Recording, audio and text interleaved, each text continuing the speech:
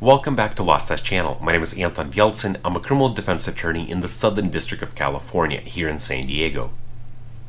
A few days ago, a friend of mine was talking to me about carrying a knife for protection, and he mentioned this 3-inch blade rule, saying that in California, if anything's under 3 inches of blade, you can easily carry it, and then anything longer than that will be illegal. Well, the law is not that black and white. If anything you've learned from this channel is that officers don't walk on the street with a ruler measuring your knives.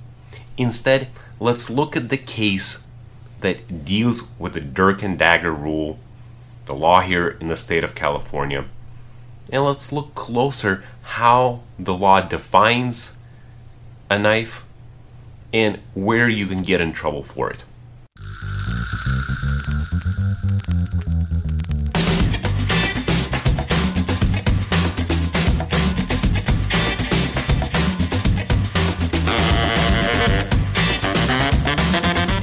In this video, we'll be discussing the People versus Hester, which is a California state case.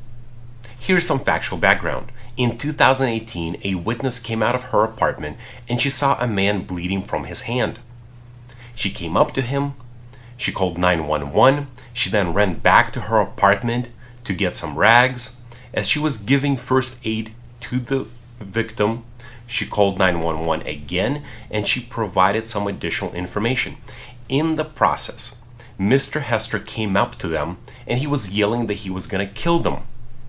The victim told the witness that this was the man that originally attacked him. So the witness provided additional description to the 911 operator. She said that this was a taller man who had a backpack on and he might have been homeless. She also provided some additional information. At some point, Mr. Hester ran away from the scene into an alley. A few moments later, police came out, they went into the alley, and they found Mr. Hester, who matched the description, and later the witness also identified Mr. Hester as the perpetrator. They searched Mr. Hester and his backpack. On him, they found a box cutter that was the type that you fold in half. When you fold it open, the blade would lock. The blade was only 1 inch long. So if you can picture it, this is just a normal razor blade that you put in a box cutter. The second box cutter was found in the backpack. This was the type that was operated by a button on the side. When you push the button forward, the blade locks in place. Again, the blade was only 1 inch long. So Mr. Hester was initially arrested for assault with a grave bodily injury and using a weapon that could cause that grave bodily injury and possessing a dirk and dagger. He received a 6-year prison sentence. He now appeals and he tells the court that the box cutters that he had on him do not fit in the definition of dirk and dagger under California law. So let's take a look at the California law. How do we define dirk and dagger? Under Penal Code Section 16470, dirk and dagger is a knife or other instrument with or without a handguard that is capable of ready use as a stabbing weapon that may inflict great bodily injury or death. Now there are some exceptions in the statute. A non-locking folding knife. A folding knife that is not prohibited under Section 21510, which is a switchblade, or a pocket knife that is capable of ready use as a stabbing weapon that may inflict great bodily injury or death only if the blade of the knife is exposed and in locked position. So Mr. Hester says that a box cutter would fit under those 3 exceptions. Well, we obviously know it's not a pocket knife.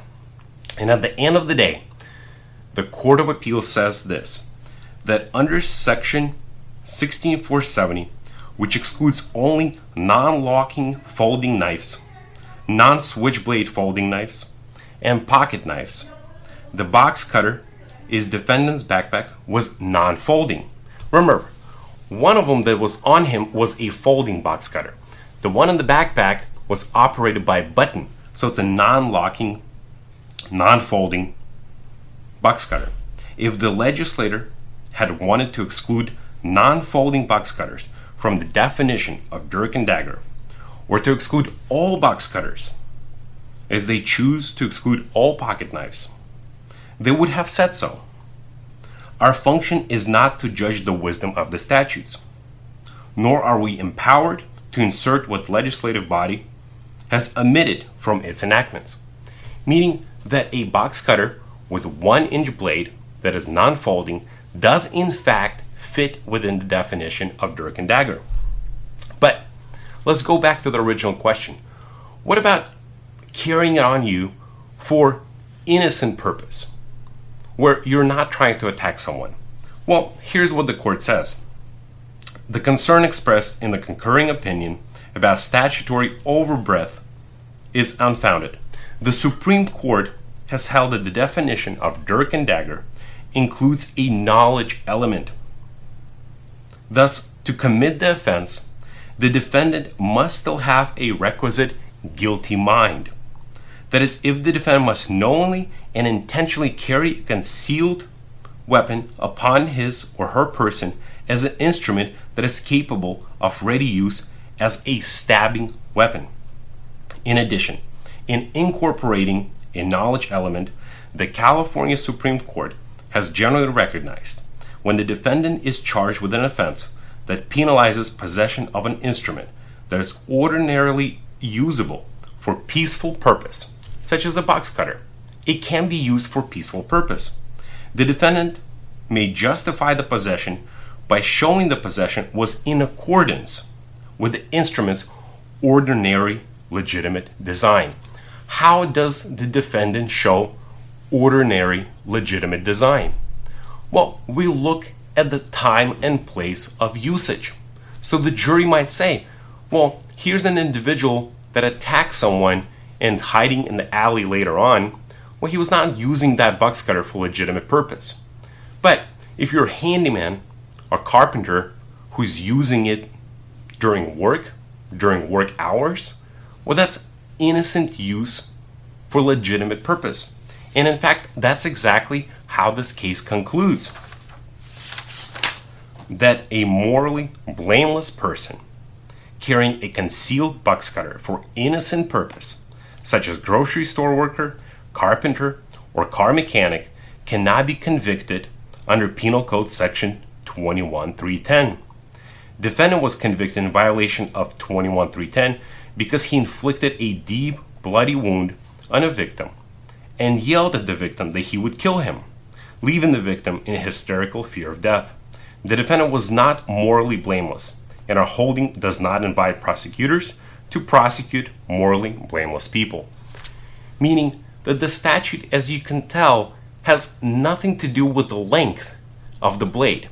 Instead, we're looking at the person, whether he's a blameless person carrying what could be a weapon, but for a peaceful, blameless purpose, such as a carpenter or a worker, versus somebody who committed an assault.